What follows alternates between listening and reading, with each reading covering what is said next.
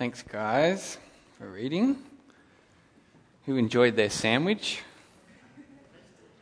Now I want you to regurgitate it, and we're going to chew on it a bit more. Sound good? Let's do that. Let's pray again to focus our minds and take it away from that lovely image. God our Father, thank you so much for feeding us with your word. Lord, help us now to wrestle with what it says and what it means for our lives. And we pray in Jesus' name. Amen. How do your friends and family respond to Jesus? When the topic of Jesus comes up at a family dinner, like it might for me tomorrow when I see my family, or when it comes up at uni or work, what conclusions do people come to about Jesus? In the past, I've had people say to me that they love that Jesus is gentle and compassionate and kind, and they want to be like him and imitate him in those ways. I've also had people say that they love the morals of Christianity, even if they don't believe Christianity is true. They love that Jesus is this great moral teacher, but they reject him as Lord and God. This seems to be a common view, and I'm sure you might have come across it with your friends.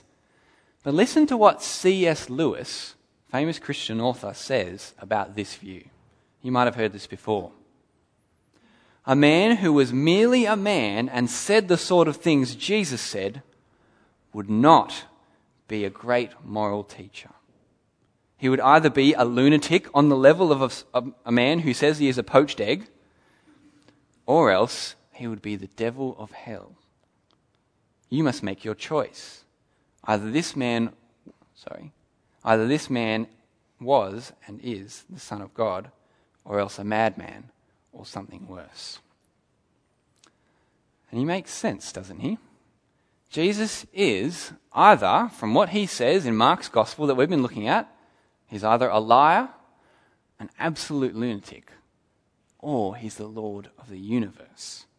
Those are the only three conclusions that you can make about him. And today in our passage, we get all three. So let's have a look. What is Jesus on about, and how do people respond to him? That's the question I want us to ask. What is Jesus on about from what we see him doing and saying, and how do the people respond to him around him? And that's what Mark has been showing us all along in his gospel, isn't it? He's been showing us Jesus' words and actions. He's been showing us what he's all about and how people respond to him. So, what has our amazing Lord been showing us in Mark? Well, so far we've already seen all the amazing things Jesus has been doing. We see him teaching with authority. We see him healing and restoring people who've had lifelong sicknesses and disabilities. We see him casting out demons and freeing people from Satan with just a word. Last week we saw him rebuking the self-righteous religious leaders of the day. We see him doing amazing things that should amaze us, even if we've read it before and we've been Christians for a long time. But what does Jesus care about most in Mark's Gospel? What is he really on about? Well, remember, Mark chapter 1, verse 15. Jesus is on about preaching the good news of the kingdom of God. God's rule and reign over this world is being established, Jesus says. And that's why people are being healed and demons are running scared, because God's kingdom is arriving. Jesus is proving, I am the king of God's kingdom. What is Jesus on about? People becoming part of his kingdom. Him establishing that kingdom and people coming to live in it for eternity. Jesus is bringing God's kingdom, so he wants people to repent and believe the good news. And what we see in our passage today is that Jesus is on about the very same thing, even if people don't respond to him the right way. So let's see. What is Jesus on about? Have a look, verse 7. Jesus departed with his disciples to the sea, and a large crowd followed him from Galilee, Judea, Jerusalem, Idumea, beyond the Jordan, and around Tyre and Sidon. Where is Jesus? Jesus is at the beach. Jesus is enjoying the warm Galilean sunshine and the sea breeze. Kind of. Because on this beach, there are so many people that he's going to drown or be crushed. It's busier than Bondi Beach on a hot summer day. People are crowding and flocking from everywhere. That list of places in verse 7, that's pretty much everywhere on this map. People are coming from all over the place to the edge of this little Sea of Galilee up in the north. Now, Jesus is bigger than John the Baptist. And you can understand why, can't you? The crowds come to Jesus because he is amazing. They have heard what he has been doing, healing sicknesses with a touch, releasing people from demons with a word. No one has ever seen this before. And from this, we can see what Jesus is on about, can't we? Jesus has come to bring God's kingdom, to set up his rule. And in God's eternal kingdom, there is no sickness. There is no suffering. There are no demons. And so Jesus pushes those things aside, fights against Satan and his kingdom, and we see him fleeing. Jesus is giving us a glimpse of what God's eternal kingdom looks like. And he's giving us proof. He is the king. God's kingdom is here. That's what Jesus is on about. Bringing in God's kingdom, where he reigns instead of sickness and death and Satan. But then in the next episode that we see in this passage, we see Jesus not at the beach with the crowds, but up a mountain with a smaller group of disciples. Verse 13, have a look. Then Jesus went up the mountain and summoned those he wanted, and they came to him. At first, this sounds like a pretty mundane turn of events, right? Jesus went for a wander up a mountain. But it's not mundane. Often in the Bible, groundbreaking moments happen at the tops of mountains. Think about Moses receiving the 10 Commandments on Mount Sinai. Think about Jesus at the top of a mountain when he is transfigured and Moses and Elijah appear. Amazing things happen at the tops of mountains. But what's so significant about this mountaintop experience?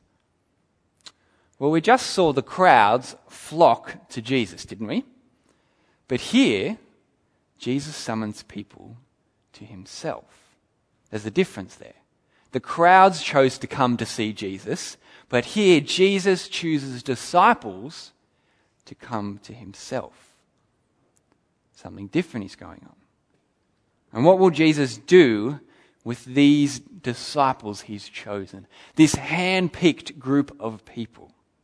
What amazing words will he say to them? What new teaching will he reveal that they've never heard before? Well, what comes next can also seem pretty mundane. Out of this group of disciples, we don't know how many, out of this group, Jesus chooses 12. Okay, Jesus, you brought us all up here to say, I like you 12, but I don't like the rest of you.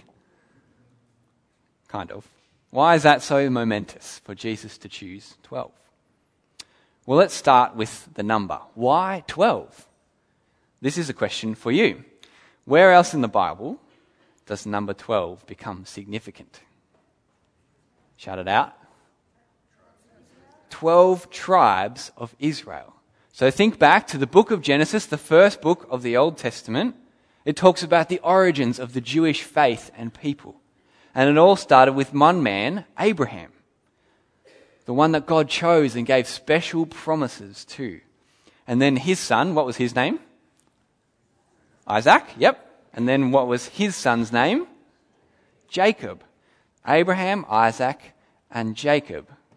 And then Jacob's 12 sons. There's the number 12.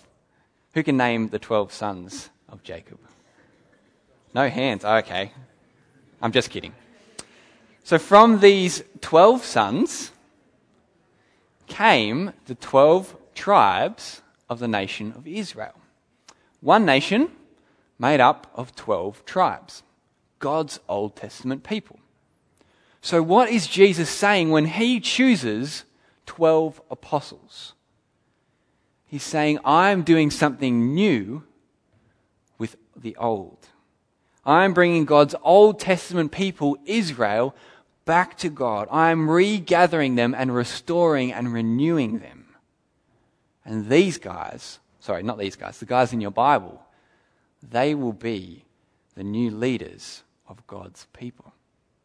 That's why there's 12, and that's why this is a momentous occasion.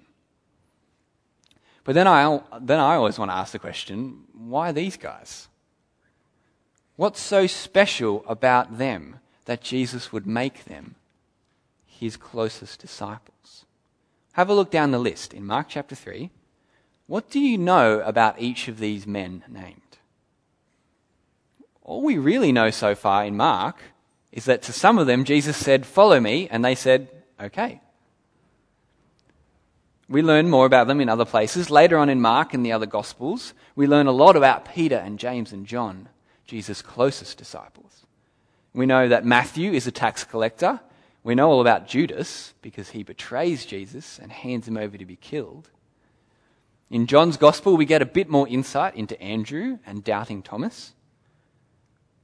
But the rest of them, Philip, Bartholomew, James, Thaddeus, Simon the Zealot, we really know nothing about. They are barely mentioned again by name in the whole New Testament. So what is so special about this raggedy bunch of blokes? The answer is nothing. Most of them are fishermen or tradesmen from country towns in Galilee or Judea, and there is nothing special about them. They are uneducated. They are not Pharisees. They are not priests. They constantly misunderstand Jesus and mess things up all the time, to our amusement. In fact, what's special about them? They are not special. Jesus chose a bunch of ordinary, sinful blokes to be his closest disciples and apostles. And what job did he give his apostles to do? Have a look. End of verse 14. Why did Jesus choose them? To be with him, to send them out to preach, and to have authority to drive out demons. What's their job? Their first job is to be with Jesus, which is an important lesson for us to learn. Being a disciple of Jesus, first of all, means being with Jesus, being accepted by him, spending time with him, getting to know him, seeing how he lives and acts and what he loves and what he hates. So Jesus chooses 12 disciples to do that, to see how he lives and acts and teaches, to travel with him and imitate him. Secondly, their job is to be sent out to preach and to cast out demons, which is amazing, isn't it? Jesus is saying to these 12, all the amazing things that you have seen me doing, I want you to do them too. I want you to establish and advance God's kingdom just as I've been doing. What do you think they would have thought at that point when they heard those words? Are you crazy, Jesus? You want us to do what? I think it's similar to Muhammad Ali, the greatest boxer of all time, arguably, coming up to me and saying, from tomorrow onwards, you are fighting world championship boxing matches, okay? The skinny man in me says, I'm not built for that. I'm not the right guy for the job. I can't be that. And that's what Jesus is saying to these 12, isn't it? But times a million. Because Jesus is asking them to do things that are impossible, that are supernatural. Jesus chooses a bunch of ordinary blokes to do these amazing things, to be with him, to do what he does, to preach and cast out demons and advance God's kingdom. He uses the weak and foolish people in the eyes of the world to be with him and grow his kingdom. And I just think that should give us comfort and make us joyful. It should comfort us because in many ways, the 12, they're exactly like us. Normal, sinful human beings who have normal jobs and normal lives. We're not famous. We're not influential in the grand scheme of things. And that's whom Jesus chooses to be with him. Jesus achieves his purposes and grows his kingdom through ordinary humans like us. And it should also make us joyful because he invites sinners like us to be with him. Not just now, or in fact, we're not with him, but we will be, and we will be with him for eternity. And he still gives us the great same privilege that the 12 had, to speak to a world who needs to know Jesus. So, what's Jesus on about so far?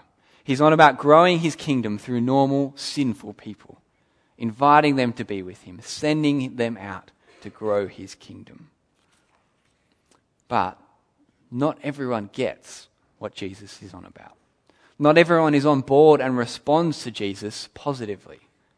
In fact, those who should get it, who are closest to him, don't get it at all. So have a look at verse 20. Then he went home, and the crowd gathered again so that they were not even able to eat. When his family heard this, they set out to restrain him because they said he's out of his mind. So the scene changes from the mountaintop to a home, maybe Jesus' home in Capernaum. And it's full to the brim of people listening to Jesus. And then all of a sudden, probably as Jesus is teaching, 2 people come in and interrupt him. The first group that interrupts him is his family. What do they say? He's crazy. He's lost the plot. He is a lunatic and we need to stop him. It reminds me of when Jesus goes to his hometown in Nazareth. And they all say, "Isn't this Joseph's son? Isn't this the kid we lost in the temple when he was a kid? Who does he think he is teaching like this?" Those closest to Jesus think he's a lunatic. But then Jesus' reply to them is shocking. Someone tells him, "Your mother and your brothers and your sisters, they're outside calling for you." And what does he do? He ignores them. He ignores them, and then he replaces them. He replied to them, verse 33, "Who are my mother and my brothers?" And looking about at those who were sitting in a circle around him, he said, "Here are my mother and my brothers. Whoever does the will of God is my brother and sister and mother." Someone says, "Look, your family's outside Jesus." And he says, "Look, my family is inside. My family, my true family, are not my relatives, but those who trust in me and live out God's will in their lives. My true family are not those who respond to me and call me a lunatic, but those who respond to me rightly." Jesus is saying something incredibly profound here. He's saying for us, if you trust in him and strive to do God's will, then you are welcomed into his family. And you enjoy a closer relationship with Jesus than his own brothers and even his mother Mary. Which is amazing, right? And as a side note, I think it's a great passage that shows that Mary is actually not as important as Roman Catholics like to say she is. Jesus says, being my blood relative is not as important as doing God's will. In fact, you are closer to me than my family if you are someone who comes to Jesus and who strives to do God's will. Well, that's wrong response number 1 from his family. But then we see an even worse response. Verse 22. The scribes who had come down from Jerusalem said, "He has Beelzebul in him, and he drives out demons by the ruler of demons." Some Jewish religious officials come down from Jerusalem, and if anyone should have understood who Jesus is and what he's on about, it should have been them, right? But they didn't. What do they say? He's got Beelzebul or Satan on his side. He can tell demons what to do because he has a demon. He has the prince of demons in him. He's not from God. He's from Satan. He's an evil liar. Which is a pretty bold move on their part. But Jesus gives them a bold and frightening response. First of all, in 23 to 26, he basically says, what a stupid thing to say. How is that even possible? If a kingdom is divided against itself and not unified, then its enemies can just sweep in and destroy them. Too easy.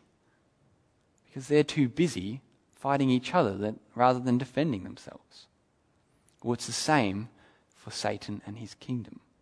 It doesn't make sense that Satan would work against himself by casting out his own demons, does it? If Satan shoots himself in the foot, he can't walk very far. But that's not all Jesus says. He goes on and he says what he is actually doing. It's a little cryptic, but have a look at verse 27. On the other hand, no one can enter a strong man's house and rob his possessions unless he first ties up the strong man. Then he will rob his house. What's he saying? Well, if you want to break in and steal someone's stuff, you have to tie them up first. Then you can take their stuff. So, is Jesus encouraging us to tie people up and steal everything out of their house? My guess is no. So what does he mean?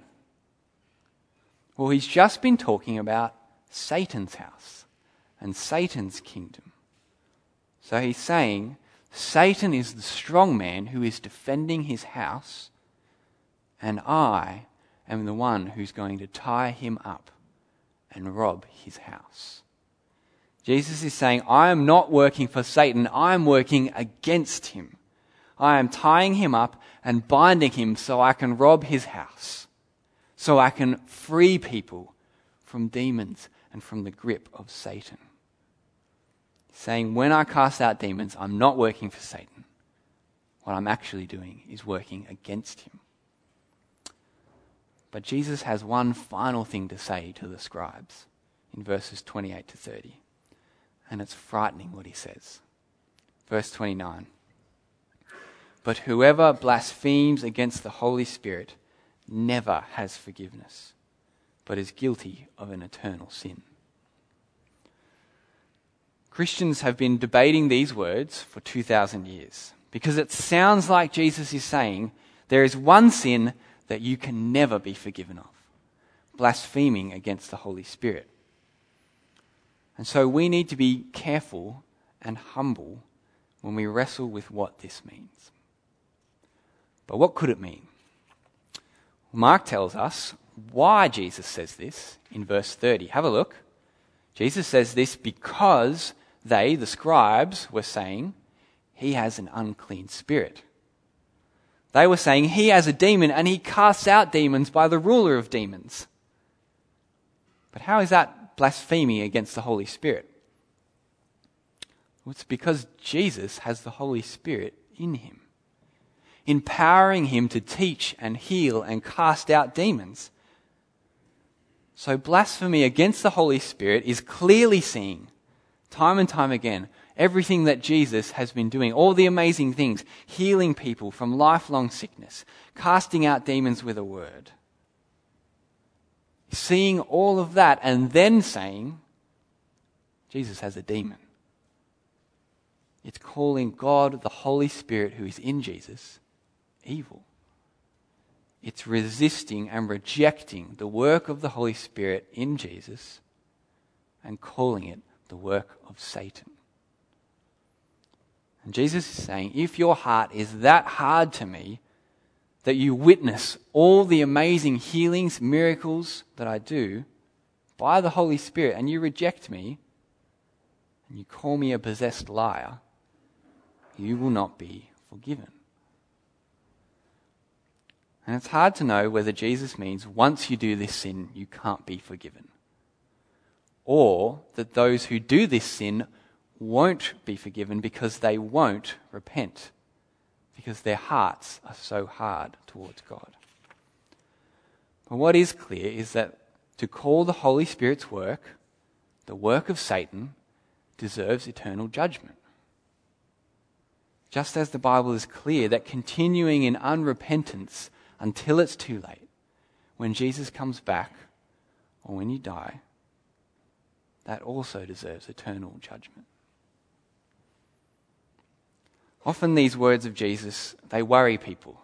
And when we read them, we get concerned. And I think that we should take them seriously. But I also think that if you are a repentant sinner who is worried about blaspheming against the Holy Spirit, then you haven't done that. Being concerned about your sin is an expression of a repentant heart, not the kind of hard heart that blasphemes against the Holy Spirit. And we also know that the way Jesus speaks about God as our loving and kind and merciful Father, the one who welcomes sinners who truly return to him. And we know that God has predestined his children and that nothing can stop him from saving them.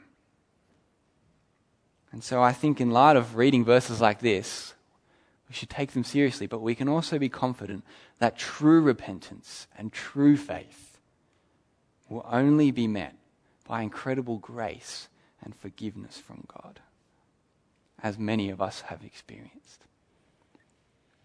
So, Mark gives us two wrong responses to what Jesus is on about.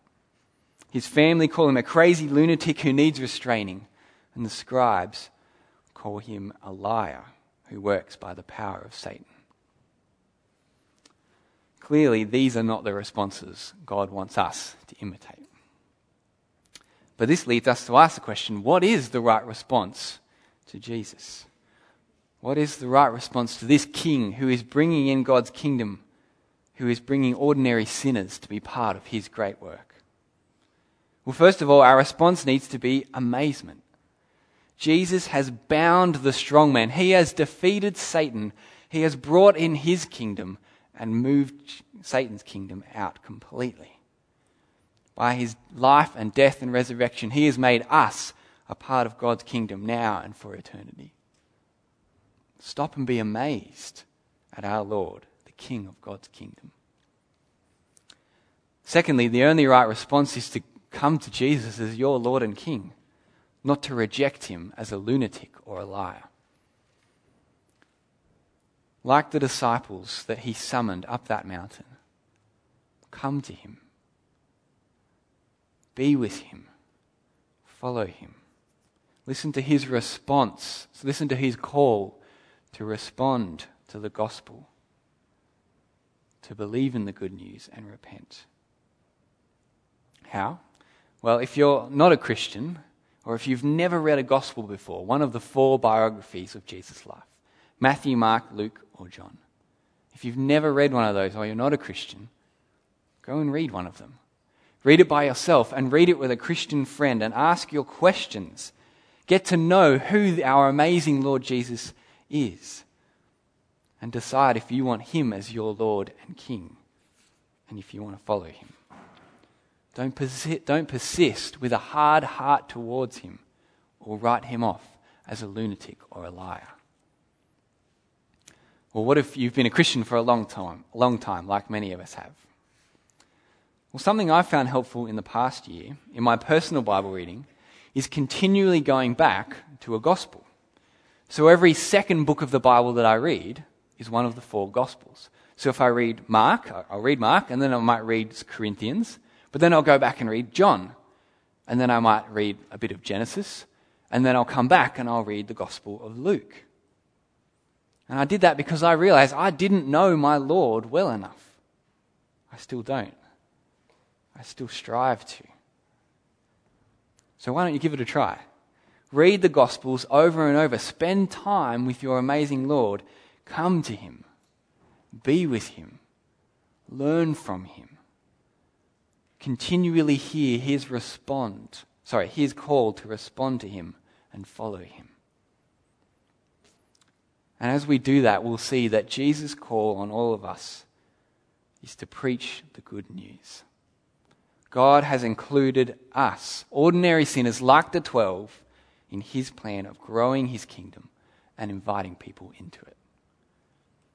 So let's continue to pray to the Lord of the harvest, as we did last month, that he might make us bold to tell people Jesus is Saviour, Lord and King. Let's continue to pray that he might break the power of Satan in this part of the world, and that we would see people come and put their trust in the King of God's kingdom and be saved and become a part of that kingdom. Let's pray. God our Father, we thank you for King Jesus. Thank you that he established your kingdom and brought people like us into your kingdom to spend eternity with you. Lord, help us to respond to our Lord Jesus rightly. Help us not to write him off as a liar or a lunatic, but to continually make him our Lord and continually obey his call to follow him and grow his kingdom. And we thank you in Jesus' precious and gracious name. Amen.